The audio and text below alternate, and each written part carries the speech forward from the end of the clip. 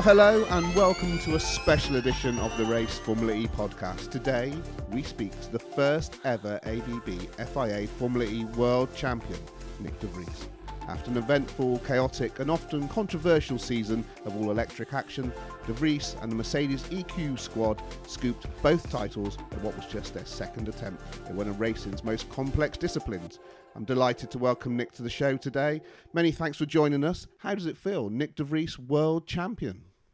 It makes me a little shy, I have to admit. Of course, I'm extremely grateful that the fortune chose us to win the championship. Going into the last round, there were theoretically 18 drivers that were still in contention for the championship. So it really came all down to the last day of the championship, and as you already rightfully touched on, it has been a little bit of a controversial season with a lot of kind of different race winners and a lot of drivers scoring and not scoring, and everyone being a little inconsistent, which I think is mainly down to the format. But ultimately, the way I kind of justify it to myself is, I think after London was the third time we were leading the championship, and if you go back, I think we were also the one that was leading most of the championship.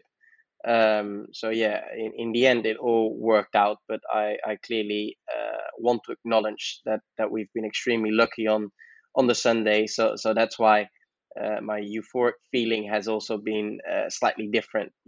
I'm happy and I'm grateful, and I think it's a great reward to the team for all the hard work they've done, and I'm happy with obviously such prestige title, but it was a bit of an odd season.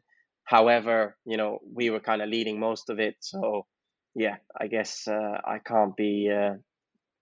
I'm allowed to be a little happy and proud. Oh, I absolutely think you're more than entitled to that. Well, joining me, Andrew Vanderberg, to chronicle and discuss Nyck's successful season is the race Formula E writer Sam Smith. He's fresh out of rehab after a tough season in the paddock, and like Nyck, he had that extra bonus of a week at Le Mans straight afterwards. Sam, as ever, let's start with your thoughts on Nyck, his career, and when you first got to meet him. I think probably, as most people were, it's when he was karting and signed up by McLaren at a very young age. But actually, in terms of seeing him in action, it was probably only at his first WEC race in, I think, 2018, when I saw him drive for the Racing Team Netherlands squad. I've only known, I've known Nyck for a couple of years and been impressed with what he's been doing in Formula E. But, one of the linchpins of that sports car team, and a guy I've known for over 20 years, a guy called Mark Kernser, was very complimentary about Nyck when he came into sports cars too. So, a year later he came onto the Formula E radar, and in fact it was around this time that I found out that he'd actually tested the Gen 1 car way back in 2014 as well. So actually his Formula E history is pretty long in a sense, but certainly he made a huge impact when he came into the championship back in 2019. Well, before we look back at this season that's just passed, let's do a little bit of prehistory, shall we? And go back to the summer of 2019, Nyck. You were leading the F2 Championship and on the way to the title. You were racing in LMP2 and life was pretty busy. And then this opportunity came up with Mercedes EQ. Can you recall how it all came about and what your reaction was to that opportunity? Yeah, very often people ask what your reaction was after a certain achievement or disappointment. I think probably the question is more applicable to disappointment, because disappointment happens most of the time suddenly and abruptly, whereas success is built up over a long period of time. So the reaction is obviously satisfying and good, but at the same time you're living towards that moment. So during my Formula 2 season in 2019, that was my first year. McLaren and I kind of split it ways, and we both went into our own directions, and I went out to look at opportunities outside McLaren, and that's when Mercedes and I got in touch, and I did a simulator assessment with them, which went very well. So I started to do simulator work for the Formula One team.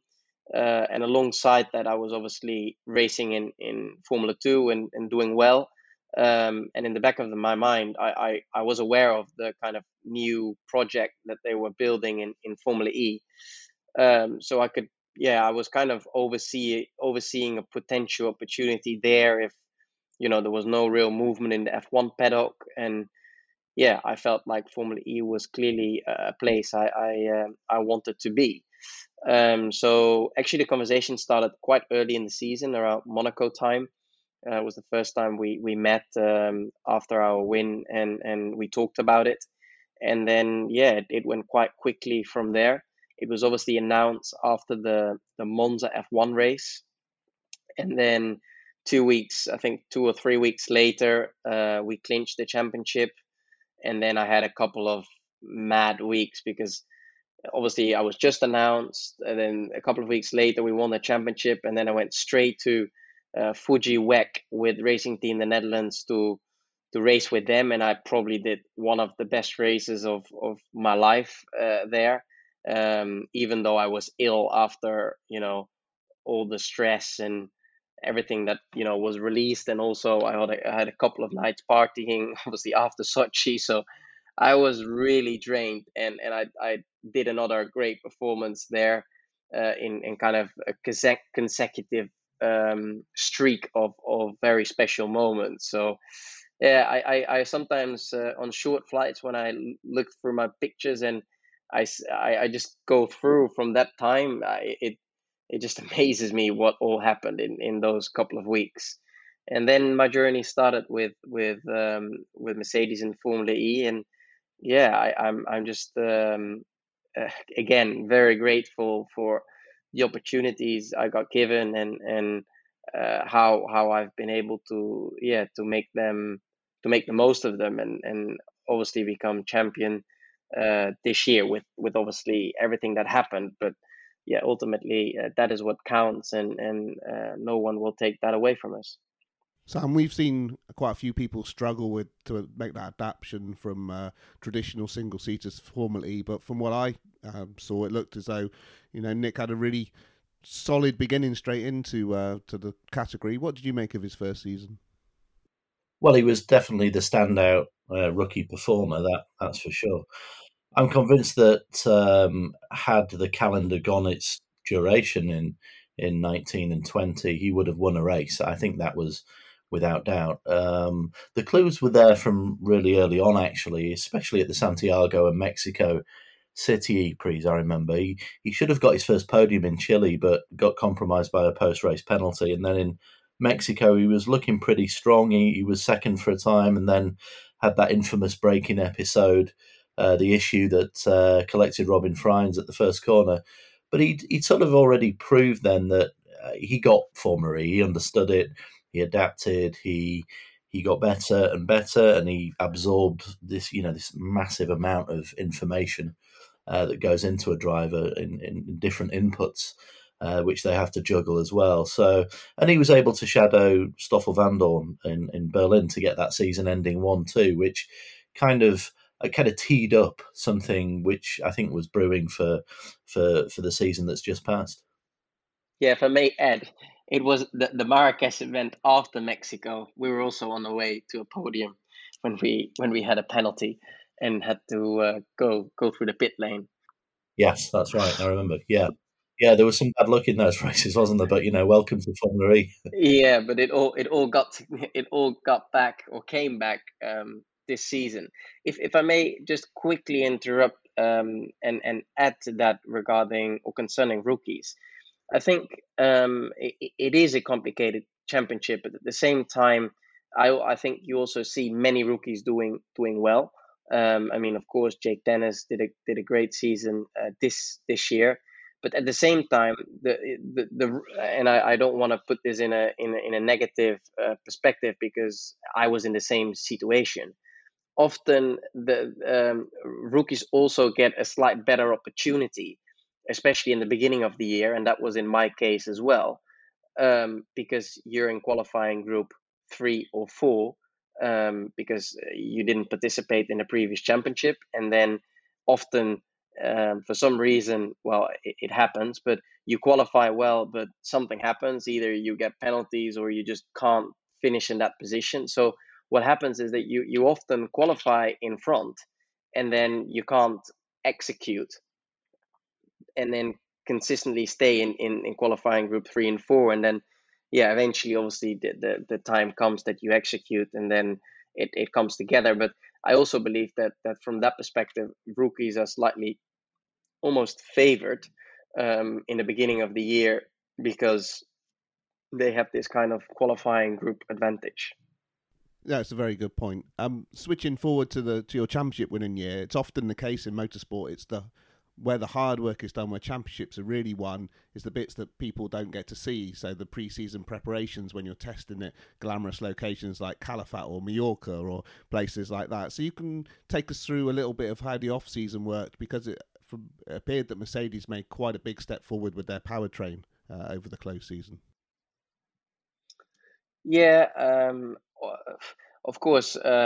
After Berlin, we analyzed our 6 races and season very well, and we looked at our competitors, and we had a kind of plan of action, and we had several kind of key focus points for us to work on. And clearly in testing, we had a plan to try and improve as a team in those areas.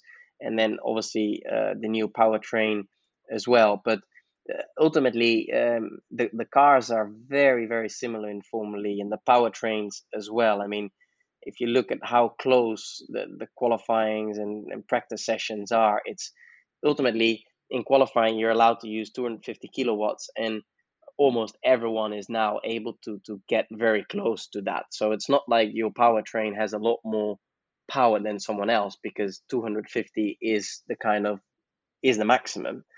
But I think it's very much about the execution, the setup, the balance of the car, and then how you use all your software, how you use the tires, how you prep the tires. That's where I think a lot of work goes into, and that's where you can make a difference, because ultimately the chassis are the same, the bodywork is the same, the tires are the same, the power is the same. Of course, you have a little difference in efficiency, but in the end, it's a very in the end, the difference are not that big. So execution and working together as a team, and having done all that pre-season work in trying to improve all the areas we felt we were lacking, that helped us becoming slightly stronger for the past season. So, Sam, all that hard work paid off when Nyck arrived at Diriyah and was really on it all weekend. I think you actually described his performance as robotic over that first race. But, of course, then we had the drama of the second day in that Edo Mortara shunt. Yeah, a bit of background on on that description. It actually came from a quote from a rival team principal, and who was just so impressed with Nyck that he said he was sort of like a robot on that Friday at Diriyah. So it was, it was said in the right way. It's hard to disagree, because the pole, the win, just the way that he executed the race. I mean, it certainly wasn't an easy victory. There wasn't a huge margin he had, and he just seemed to manage the race so well. But what it made clear was that Mercedes had a really efficient and a really quick package, and they immediately sort of set their stall out.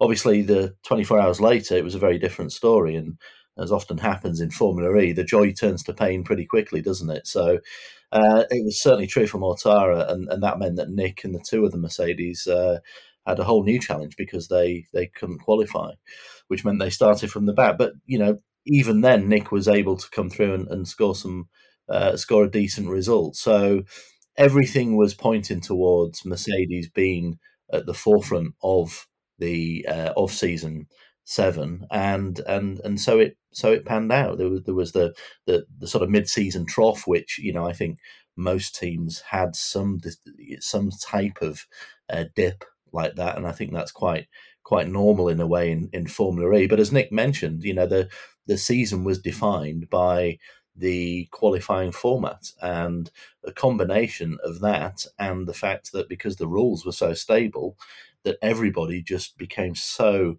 bunched up and the margins were so fine. So that's what I remember about the season. But in terms of the start of it, Nyck had a really strong weekend in Saudi.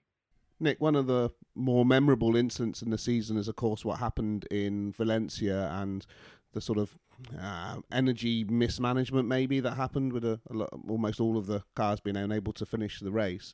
At the time, you were pretty much supportive of the FIA and Formula E stance. Do you still take that position? Yes, I do. I do. Because there are certain rules, and they have slightly been modified.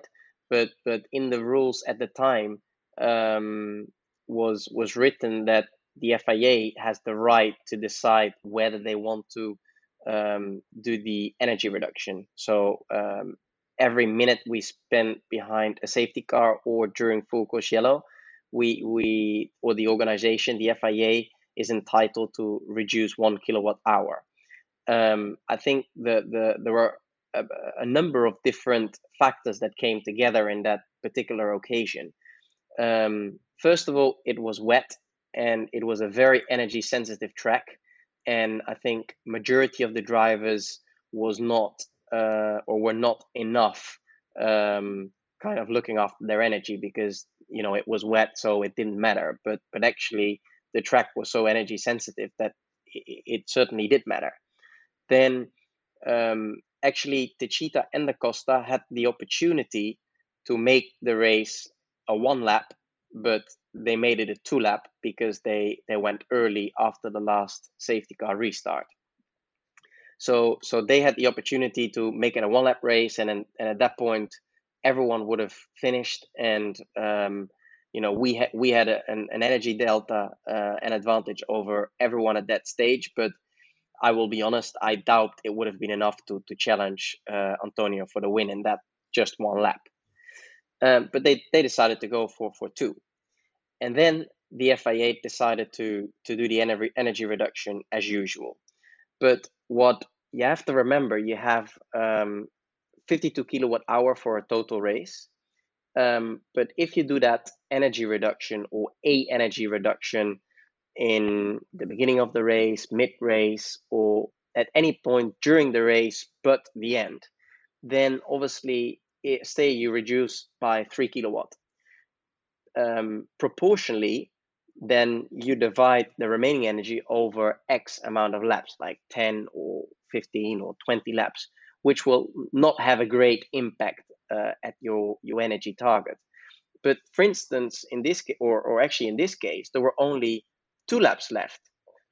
So that means that if you only have, let's say, 5 kilowatt left, and they suddenly reduce 3, proportionally, that is a huge amount.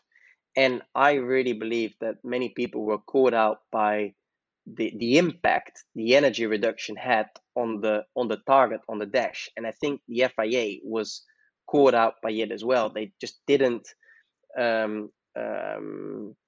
they were not aware of the impact that it had by doing such energy reduction late in the race, because proportionally the change is much greater than when you do it earlier on in the race. And at the restart, I remember Antonio was pulling off in the distance to me, and I was under pressure from the people behind. So I'm not sure whether their energy targets on their steering wheel was correct, or they didn't just believe it because it was so low that you were just literally almost coasting the whole lap. I don't know, but I think they did so much damage in the first 2 straights in terms of consumption, that then there was no way back, and they kind of lost out. So it was a very particular situation, but not being arrogant, but we were very much in control. We didn't have any doubt at any point.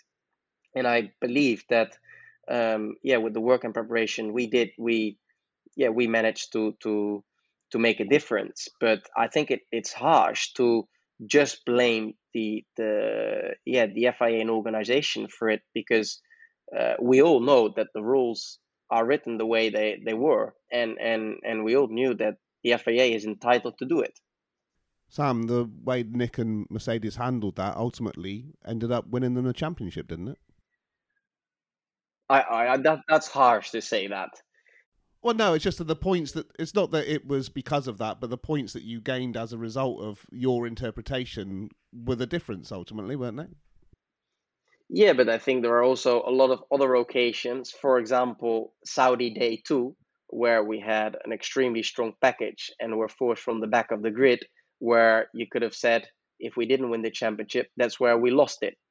So, the season has been so eventful and controversial that I think you can name hundreds of moments for everyone on the grid that it could have been a championship decider, yes or not. I mean, of course, Mitch, Edo, and Jake will say that what happened on the Sunday was the cause of not winning the championship.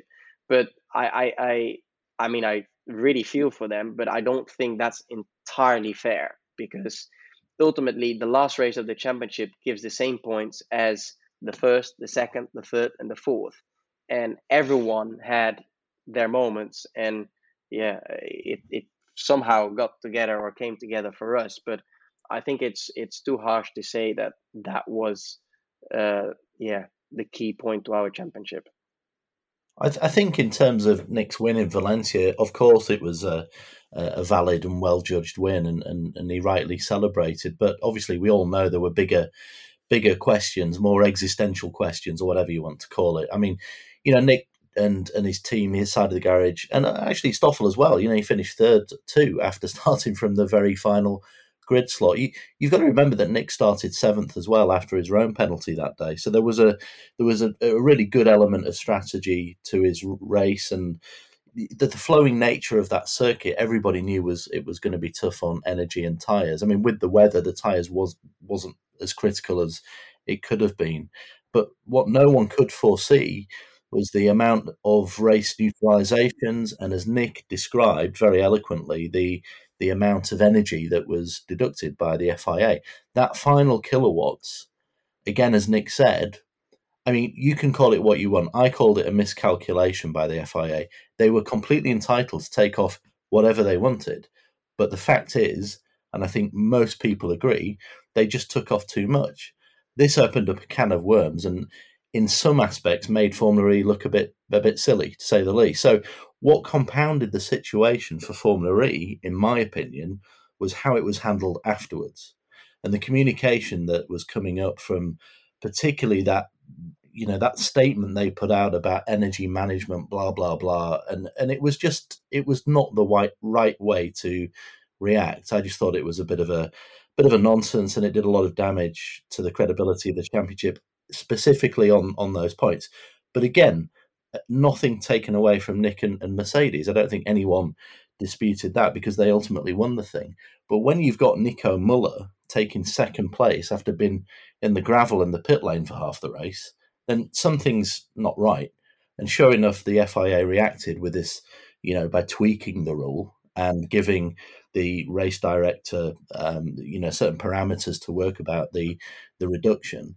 And then it was just one example. I mean, if we're talking about sporting controversy during the year, that the Lucas loophole, as you so eloquently put it, P2B, in London, these things kept cropping up. And again, the bigger picture, from my point of view, and my opinion entirely, is the overriding memory of this season, quite apart from the chaotic nature of the qualifying format, was just the sloppiness of several aspects of the rules, which for a series that is now a world championship, I just thought, I just thought that needed questioning. And when it's so visual, like it happened in Valencia, it certainly needs to be called out and changed. And that's what happened. Nyck, Sam mentioned earlier on that there was this period in the middle of the season from Monaco through to London where you really seemed to struggle to get a result for a whole variety of reasons. Very little of them were performance-based. How hard was it to sort of keep the momentum up in the face of all of that? Yeah, it's tough, because I first of all want to acknowledge our own lack of performance in some occasions, which were Monaco, when I accidentally hit the power switch through my qualifying lap, which could have been a much better qualifying position. And then the outcome of the weekend would have been significantly different. And then we were also lacking a little bit of form in New York. Help me to remind what was in between. Obviously, Mexico, and what else? New York. Well, okay, so those three. So I kind of, I was quite vocal about the qualifying format, and then I saw certain news, pages, kind of making headlines, and that's fine. I take that, but I also acknowledge later that we also acknowledge our kind of lack of performance in especially New York, but there is no real explanation for it. I really believe that the qualifying format had a big play and a big part in it, because in Mexico we had a super strong package. We were quickest in FP3, and 2 times we qualify basically last. And then in the race one, I was taken out by Robin and still came back to the points. And in race 2, I was taken out by Lucas. And in New York, we were just not strong enough as a team. But ultimately, how unlucky can you be to have just rain for qualifying Group 2 on the Sunday, and literally the whole Group 2 being last on the grid? Then some people from the back of the grid managed to get back into the points. So fair play to them, and they did a better job than us. So we were not strong enough as a team. But as I pointed out, we had we have to take our responsibility for some of the struggles we had in that phase of the championship. But at the same time, I think various situations were also not helped by the format. Yeah, I mean, it's clear that something has to change on that qualifying format. It was fine, Sam, as we've discussed on this show many times, when there were bigger performance differences between the cars and you could recover. But now things are so tight, it really was just casting a lot of people to, midfield tail end obscurity. But coming back to the season, it was those brace of second place in London really transformed next season and set him up perfectly for Berlin, didn't it? Yeah, I think so. I thought Nick and Mercedes were excellent all weekend in a very challenging environment in London. It was a new track. It had this quirky inside-outside format to it, and the track clearly needs some work before next summer, because aspects of it were not conducive to a world championship. Really, I remember thinking, and I'm sure I said this on the post London podcast, that those drivers. Had the hallmark of particularly Nick had the hallmark of a champion elect. His drives were just very well judged, very patient, aggressive when he needed to be, but again seemed to be seeing the bigger picture of how the championship was evolving. And to get 2 runners-up positions from starting in Group 2 and then Group 1 in qualifying in London, highly impressive, and I felt contributed significantly to his title, obviously. Just to emphasise as well the tight nature of this mad season, as Nick sort of said before, and how anarchic it was. Had Roland not have made that error and ended Stoffel's race, we could easily have been talking to Stoffel instead of Nick right now. I mean, that is just how close it was. Tiny margins. And I know we can look at hindsight and every driver pretty much on the grid, or let's say 3/4 of the drivers on the grid last season, have those tales to tell.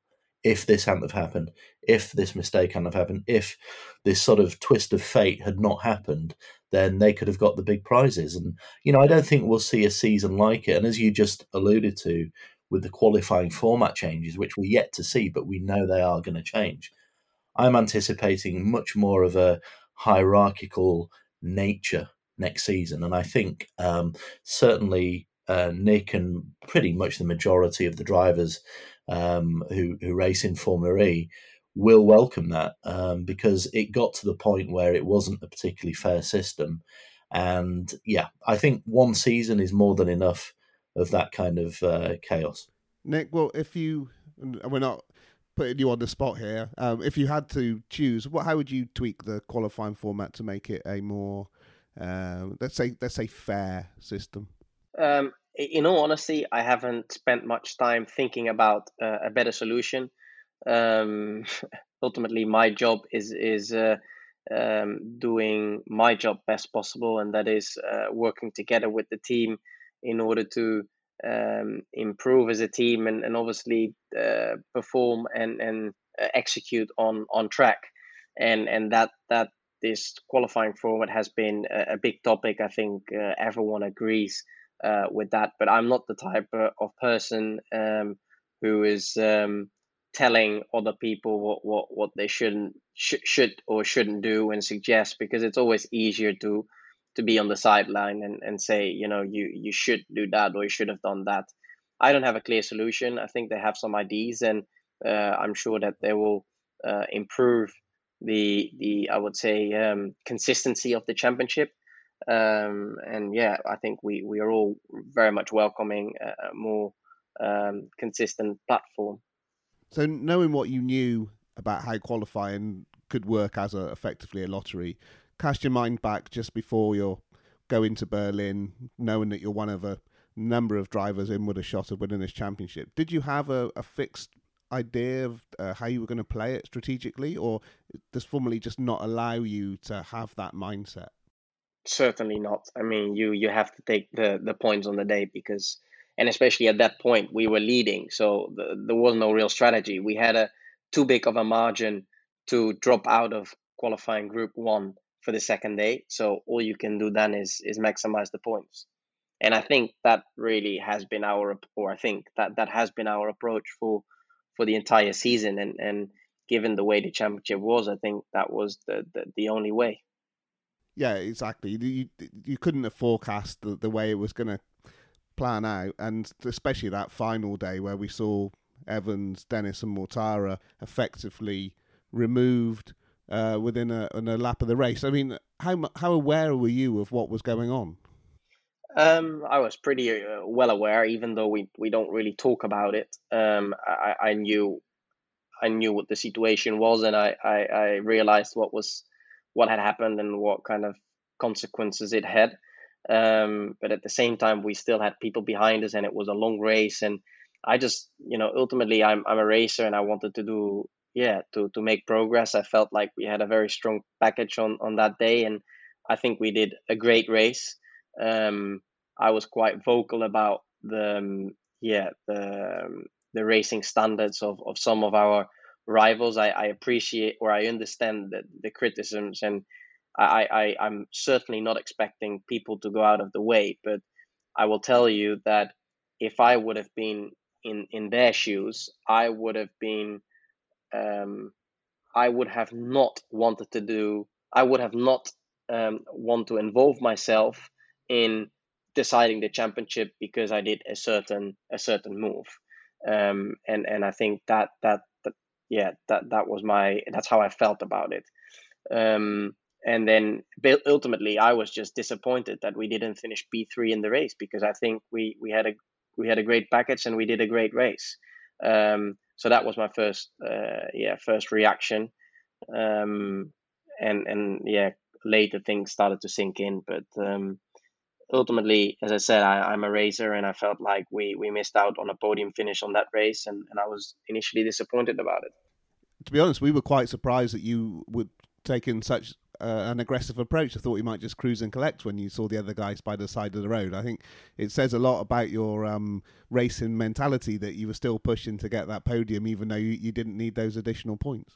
Yeah, but I think that is no question. I mean, I cannot imagine myself having just cruised around. I mean, that's just not the nature of a racing driver, and I'm there to race and to maximize the package I got given by the team, and ultimately I always want to extract the maximum possible result out of the package I got given. So for me, it wasn't even a question. Sam, what do you make of that? Because we know how fine the margins can be in Formula E. Those walls are pretty unforgiving. Yeah, I think in the last podcast we did straight after Berlin, I sort of, the same questions that I thought Nyck maybe was a bit too aggressive, but I wasn't privy to everything going on, and of course, there's a whole load of hindsight to play with here, but I couldn't quite get my head around at the time why he was getting so involved so much. But look, he's just given the answer there, and listening to the radio highlights, which Formula E do so well. Formula E TV do this highlights montage, which comes out a couple of weeks after the race. There was obviously still the team's title up for grabs, which people seem to forget. And Nyck was under some instruction from his engineer Albert Lau to fight for the team's title also. So, when you have someone of Sam Bird's quality on a mission coming from quite far back in the field, anything can happen, and they had to cover him and Jaguar Racing because they were quite close in the team's title. And there was also still at that stage the two Diesta cheaters of Jean-Eric Vergne and Antonio Felix da Costa in play as well. So, Di Grassi took care of da Costa quite terminally, let's say, and then Vergne faded a bit. But when Sam Bird did what he did and what he can do and come through so quickly, there was it wasn't a surprise that Albert Lau, Nyck's engineer, communicated with him about the team's title. Yeah, it was fraught. There was a lot going on. In fact, so fraught that I think Albert almost got knocked off his Zen state there, Nyck, didn't he?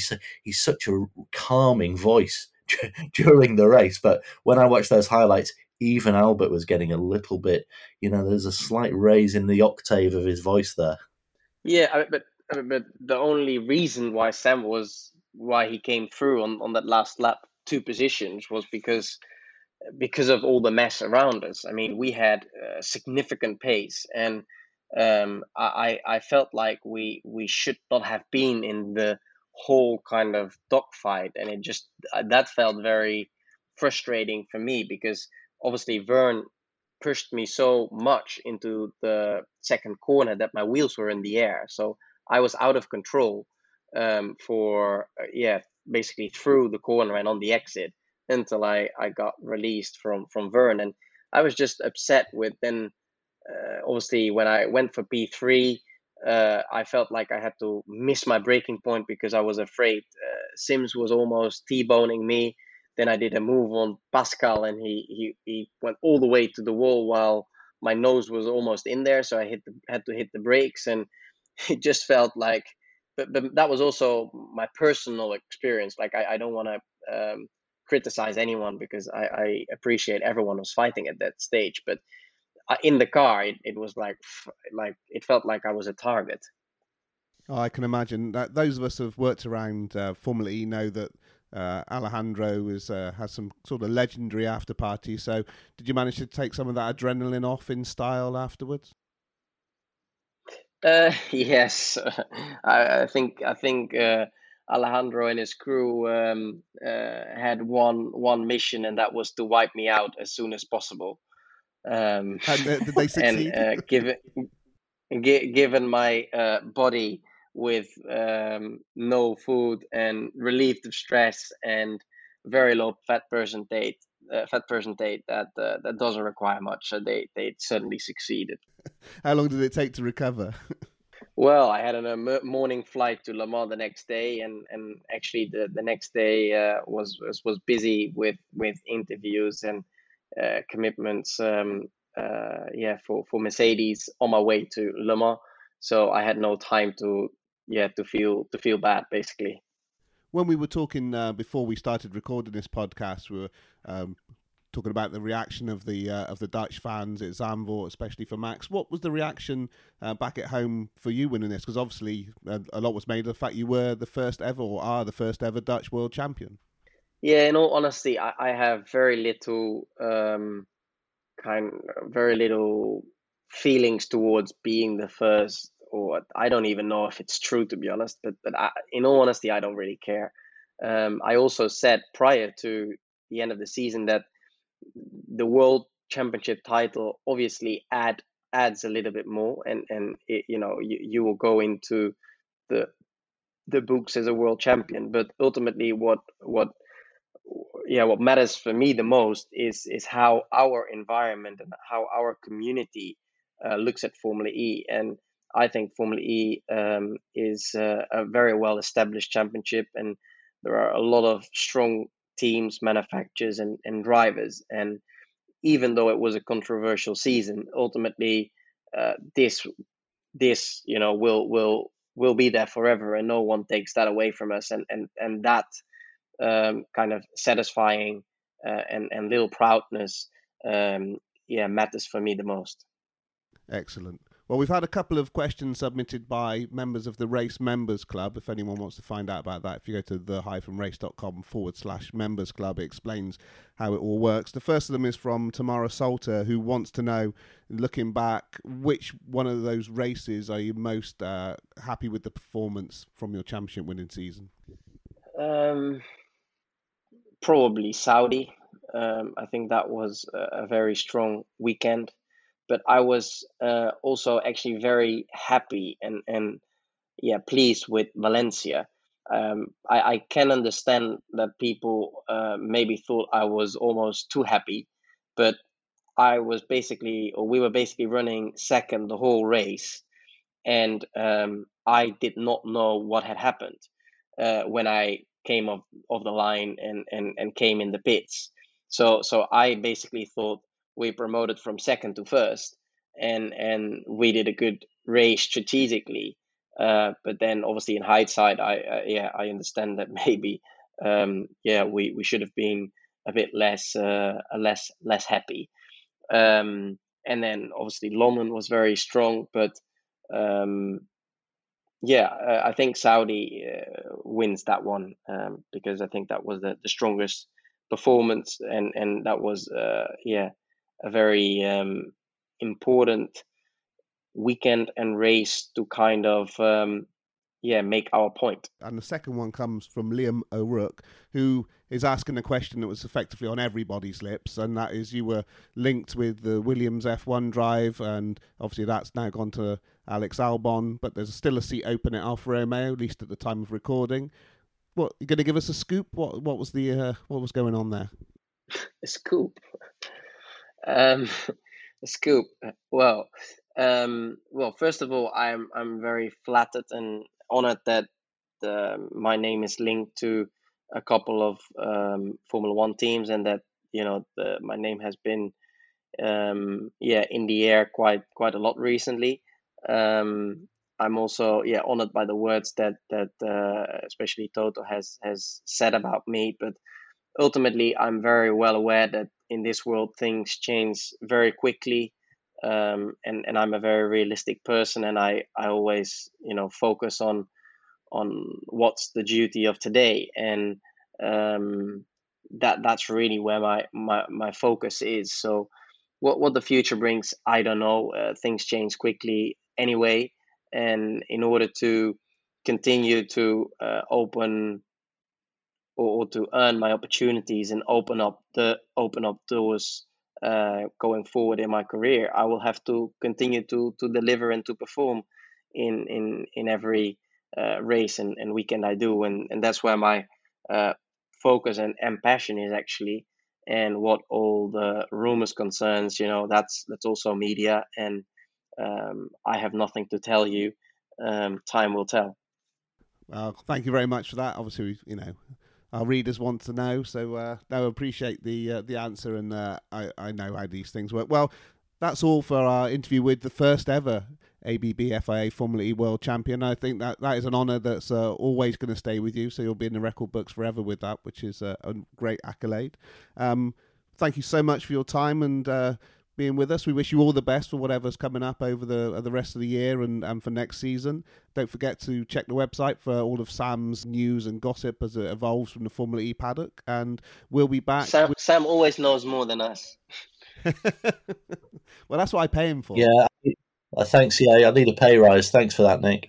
This has cost me a lot now. It's actually true. It's true. Whenever we joke that Sam always knows everything before us, even insights about our team. So we certainly follow the race to be up to date with all the latest news.